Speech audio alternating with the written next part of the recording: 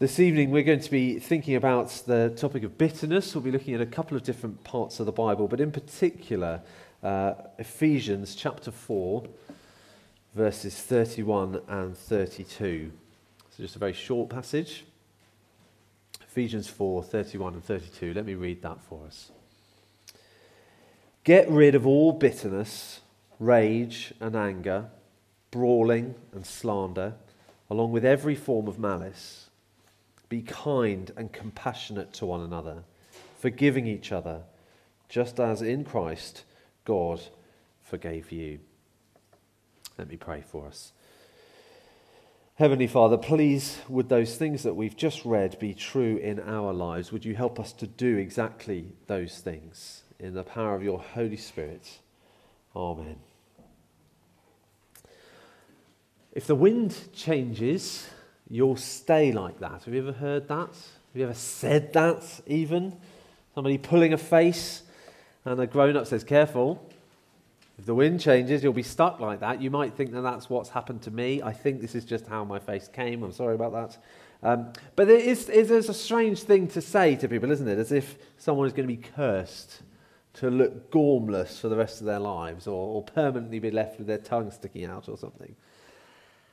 And yet, there are people, aren't there, who seem to carry a scowl all the time with them, who look like the wind changed just after something very annoying happened to them. I know faces can be deceiving. Lib often tells me that I'm pulling a face at random times, and it doesn't necessarily mean that I am as sad or as serious as I might look like I am. Again, that's just my face. I'm sorry about that. But we have met people, we will meet people whose factory default setting, whether their face gives it away or not, seems to be anger, frustration, disapproval. Again, whether that is being shown in their face or whether it's just going on in their heart. We're talking about bitterness. Bitterness, that settled resentment. A state of being very, very unhappy with how a situation has turned out, whether that is a particular situation or just everything. That feeling of something that has gone so wrong and now it is playing on your mind and sucking away your joy, and this thing that you just can't get past, you can't stop thinking about it, and it churns you up. There are bitter people everywhere. And if we're honest, many of us would be able to look back on situations that we still feel quite bitter about. I want us to be thinking this evening about bitterness, about where it comes from, about where it leads to, about what the Bible says we ought to do about it. So starting with where it comes from, the root of bitterness. Well, bitter people will be able to tell you exactly where bitterness comes from. It comes from being treated badly by him or by her or by them. Bitterness is their fault. And in a sense, that's right, isn't it? Bitterness does normally start with something bad happening, or you feel like something bad has happened to us. And yet bad things happen all the time, don't they? And not everybody is bitter. It is a choice. Bitterness is a reaction to a bad thing. It's a reaction of not just being hurt, but choosing then to stay there, to stay hurt, rather than seeking to heal. It's stewing on things. It's chewing on things until that is actually eating us up. 1 Corinthians 13 describes love, doesn't it? And it says, love keeps no record of wrongs. But bitterness keeps very, very detailed records, doesn't it? And likes to get out the old files and go back over them again and look through it and replay it and relive it and bring it all up. It is a lack of forgiveness. Those verses that I read from Ephesians 4, just after we're told to get rid of bitterness straight away, he talks about a command to forgive. And those two things are not next to each other by accident. Forgiveness is what is absent when bitterness is present. That is where it is from, isn't it? And in a world that's so full of sin, it's a wonder that we aren't more bitter than we are. You think just on a normal day, how often somebody sins against you. Or maybe doesn't sin, but they don't do what you'd hoped that they would. Or does do what you wish they would just stop doing. That happens all the time, doesn't it? We just go about our lives and it isn't going exactly the way that we wanted. The people closest to us are going to do it to us the most. And it's going to hurt the most from the people closest to us, whether that's our husband or our wife or our friends or our children or our siblings or our parents, our work colleagues, our neighbours, dare I say it, even people at church. These people who can do us wrong, either on purpose or by mistake. And it really, really hurts. Somebody you love lies to you, or betrays you, or speaks badly about you. And it is horrible. The injustice of it is awful. Maybe a situation where things went wrong and it wasn't your fault, and yet somehow you've been landed with the blame. Or you've been landed with the consequences. You are the one who has to clean this up, who has to pick up the pieces every time, shoulder the responsibility, sort it out. That kind of thing happens all the time, doesn't it? And it isn't right. We're right to feel that it's wrong. Injustice like that is a terrible thing. There's a sense that anger about that sort of thing can be right. Because sin certainly makes God angry, doesn't it? It isn't necessarily bad when sin makes us angry as well. The problem is, given that we are sinners as well, our anger is so rarely about the right things. It's so rarely in the right proportions.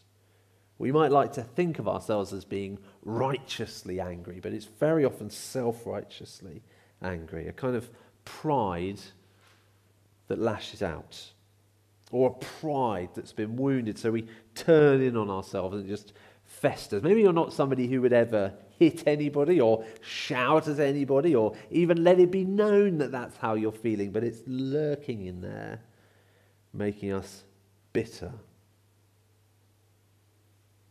Sometimes so many things have happened that we can't really pin down who it is we're angry at. It's just everybody. Just life, the world in general. You know that feeling where you just are expecting everybody to let you down, and whenever anything happens, it is just typical. Just typical. Could it be in those moments we're actually bitter against God? We're bitter against the Lord. He's the one in charge. How on earth could he have allowed this? I'd hoped that he might do X, Y, or Z, and he hasn't. So I resent him of all people. I know in the children's song it's supposed to be Jesus' love. That is very wonderful, but sometimes it is kind of actually the problems that we're facing. That is the thing that is so high you can't get over it. It feels so low you can't get under it, so wide you can't get around it. Oh, miserable life. It can feel like that, can't it? This is just too big. I cannot get over it. I cannot get past it. Deeply ingrained disappointment and sadness and hurt. And it makes us bitter. And the Bible is very realistic about the world that we're in, and it shows us the world as it is. It shows us the effects of all those things. So it is full of bitter people and their problems. And it's full of warnings as well, warnings about the danger of bitterness. This is something we need to take seriously. It's not just, bitterness, I don't really like that. Actually, this is a really serious thing. Bitterness isn't a neutral thing. It's a dangerous thing. In the natural world, things that are bitter are generally toxic. They're really bad for you, or they're poisonous. So our tongues are reacting to bitterness as a way of protecting us. We taste it, we go, ugh, oh, that's horrible, that's bad, I don't want to eat that, that's going to do me some harm. And bitterness is like that. It leaves that nasty taste in the mouth because it is dangerous. And so that's why these verses in Ephesians say to get rid of all bitterness. Keep away from it. Guard against it. Don't let that happen in your life. Don't let it stay in your life. Not least because bitterness leads to other bad things. Bitterness in this passage, I think there's supposed to be a progression here. Bitterness becomes rage and anger building up on the inside. It then spills out into brawling and slander, settles into malice. Malice being actively seeking to harm somebody. You don't wake up suddenly and maliciously attack somebody out of nowhere. Generally, people don't do that. It's normally something that has snuck up on you slowly. Not just a thing that's burst out, but malice has been settled. It's been a long time coming. And it's generally come from bitterness somewhere down the line. Hebrews 12 says this: "Make every effort to live in peace with everyone and to be holy. Without holiness, no one will see the Lord. See to it that no one falls short of the grace of God, and that no bitter root grows up to cause trouble and defile many." That phrase, the bitter root, I think it's being used in two different ways here. The first one is the way we're using it, that idea that we're not at peace with someone, and so instead bitterness has taken root in us. And it's saying, watch out for that. But there's also a deeper sense. I think this is a reference to Deuteronomy 29, where Moses is pleading with people, don't turn away from the Lord. Don't turn away from him to other gods. And he says this in Deuteronomy 29, "Make sure there is no root among you that produces such bitter poison." And it's that idea of unbelief, idolatry, turning away from God, being like a spreading plant. The leaves are poisonous. The roots infest the ground. They're really hard to remove. I don't know if you've had that in your garden. We did some gardening this afternoon. It was mainly sort of first mow of the year type things. I didn't anyway get really into the weeding. But you know when you do that, and those weeds that are always spreading, they've got incredibly deep roots, very hard to get out. That's what sin is like. That is what bitterness is like. It can be hard to spot it, hard to root it out. Once it's there, I don't know how I'm supposed to get rid of this.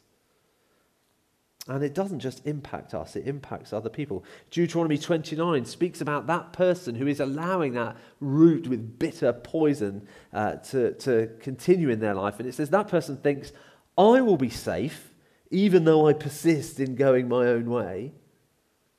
And yet we're told they will bring disaster. Disaster not just on them, but on others as well. And it is easy for us to go, no, I'll be fine. I can carry on feeling like this, being like this, carrying on being bitter. It's not going to make any difference, but it will. And so Hebrews 12 warns us to say, make sure there is no bitter root growing up that causes trouble, that defiles many. Bitterness destroys, defiles, tears down. Some of us will know that very, very well, as it ruins relationships. The Lord's made us for relationships to trust each other. We're supposed to love each other. We're supposed to have open friendships. But Satan wants to kill that. He wants to sow seeds of hurt, which are going to grow into roots of bitterness. He wants us to take offense. He wants us to take whatever somebody said in the worst possible way, to take it personally, to nurse a grudge, to brood on it, to nurture that hurt till it grows and spreads into all sorts of sin. It impacts the people we're bitter against. It impacts ourselves as well. How much stress and illness can come from actually I'm holding on to something that I cannot let go of. They say harbouring bitterness, it's like drinking poison and hoping that the other person dies. The person who's wronged us might have no idea what they've done, but it is actually killing us. So can I challenge each of us to reflect, to ask ourselves, am I bitter? Are there people who've hurt me and I can't stop thinking about it? Things in the past I can't let go of. Things that aren't staying in the past, that keep coming back, keep ruining things now. Things that stop me trusting people. Things that stop me hoping. Things that stop me approaching life positively. Bitterness is just that. It is so bitter. It is a horrible thing to feel. It is a horrible thing, a really unpleasant thing to interact with. How many of you would say, my favourite people are bitter people? I just love spending time with bitter people. Now, when you taste bitterness when you're with other people, it does make you want to pull away, doesn't it? It's sort of, oh. And that then makes those people more bitter because, why doesn't anyone want anything to do with me? That kind of thing. And it just can make things worse and worse and worse. Bitterness is a horrible, horrible thing because it is sin. Bitterness is a sin. It's listed in Romans 3 as a characteristic of the sinful heart. It talks about their mouths are full of cursing and bitterness. Bitterness is the opposite of the fruit of the Spirit, isn't it? It's the opposite of love, joy, peace, and all of that good stuff. And so God calls us away from it because it is wrong, it hurts, it damages, and it offends him. All bitterness is ultimately against him, isn't it? It's acting as though our sense of justice is greater than his. We would have done a better job of running the world. This wouldn't have happened on my watch. And so we've got the right to live our lives aggrieved and hostile. Bitterness is a sin, and unrepented of, bitterness separates us from God. It is a real danger. And so God calls us away from it. He calls for the end of bitterness. He calls for it to stop. Get rid of all bitterness, rage and anger, brawling and slander, along with every form of malice. Get rid of it. How much of it should we get rid of? Get rid of all bitterness. The idea of getting rid of it is chucking it away, isn't it? Seeing it as rubbish. This is not a thing I can just sort of say, well, that's just part of who I am. No, it is dangerous rubbish. And so we rid ourselves of it like you would rid your house if you found there was toxic waste. You would go, oh, let's keep a little bit. Let's just keep a little bit for old time's sake. You would want nothing to do with it in your life. And we should treat bitterness like that. Not other people's bitterness. You're a bitter person. I want nothing to do with you. It's not that. But that bitterness in our own hearts, we need to get rid of it. Take it seriously. We need to stop kidding ourselves that our resentment is mostly justified. Some of it might be.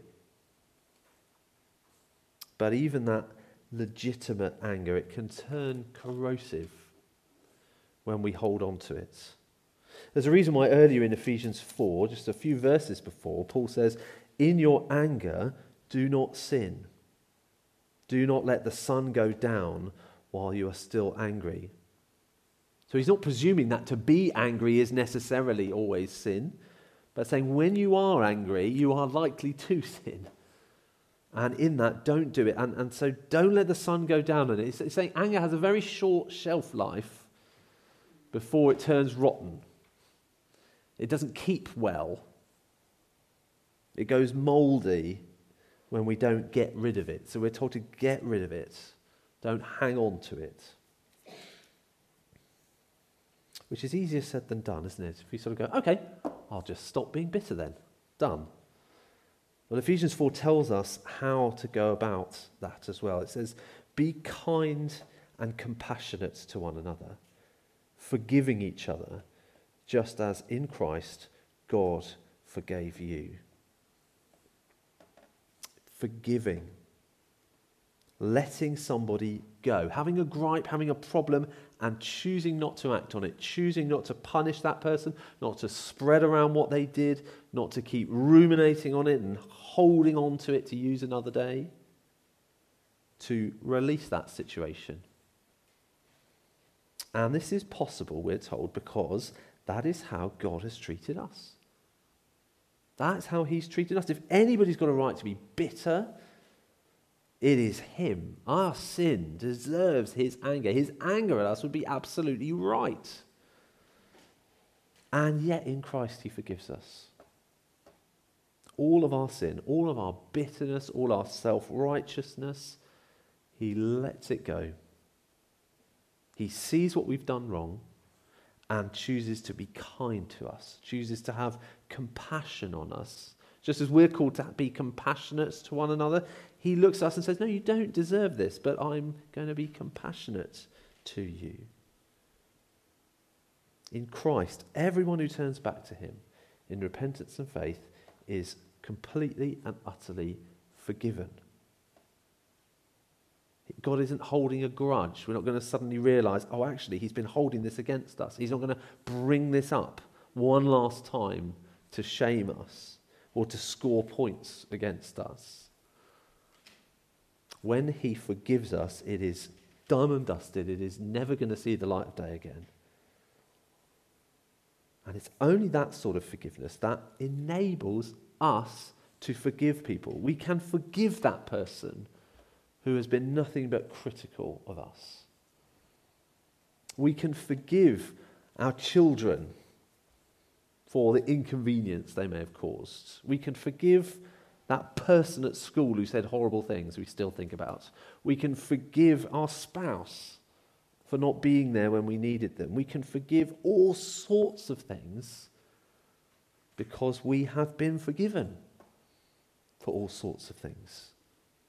God's grace frees us up, doesn't it, to approach the world graciously, to be the sort of people who give the benefit of the doubt, the sort of people who give people another chance, who don't write somebody off. I wonder for you, if you had to think of somebody you needed to forgive, it might be that no one in particular comes to mind. And yet there's still bitterness there, sort of as a force of habit, that scowling so long, the wind changed, we're sort of stuck that way now. Well, the forgiveness that Jesus offers softens us. If you're having to fight, you have to tense up, don't you? The slightest thing happens, you have to tense up to fight back. But if instead we've been forgiven and we know he is going to deal with all of this, we can relax, we can soften towards people. The wind might change and leave us smiling as a default. Make every effort to live in peace with everyone.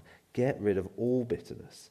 Bring all of that to the cross and leave it there. In just a few minutes, we're going to take communion. We're going to celebrate that sort of forgiveness, that kind of forgiveness that Jesus brings us through the cross, and the sort of forgiveness that the cross enables us to have, this fellowship between us. We're going to eat a meal together. That is a fantastic picture. In a church, it is so easy to fall out with people, or to have people that we avoid or mistrust or dislike, and bitterness starts to take root. But as God's people, we can put all of that aside, can't we? Because Jesus has set it aside. He has set aside our sin. He has nailed our sin to the cross. So we can get rid of it from our lives. And we don't have to hold on to it. And we don't have to hold on to the sins other people have done either. We're not going to have a discussion time this evening. Instead, I thought it would be good for us to reflect instead, to have a moment where the kind of questions we might have discussed, as we sometimes do in an evening service, but instead for us to take a moment and reflect on these things for ourselves. It might be that later you think, actually, I would like to talk to somebody about this. But why don't we just have a moment or two to reflect on these. The first one, where do I sense bitterness in my own life? Where are there things, whether it's big things, small things, specific people, just a general feeling, where do I sense that bitterness in my own life? And then secondly, how could I take steps to forgive and let go of those hurts? Are there conversations we need to have? Are there things we need to stop doing? Things we need to remember? Truths from God's words that will help us? How could we take those steps to let go of those hurts with God's help? Let's be quiet for a minute as we reflect on those questions, and then I'm going to pray for us. Heavenly Father, we are sorry for our bitterness. We're sorry for the times when we are so much less forgiving than you. We thank you for your forgiveness that you have shown us in Jesus. Thank you that every sin can be forgiven by you when we repent of it. Please would you help us to do that and to forgive others. Help us to get rid of bitterness. We know we can't do that on our own, and so we ask for your help in doing that this evening. In Jesus' name, amen.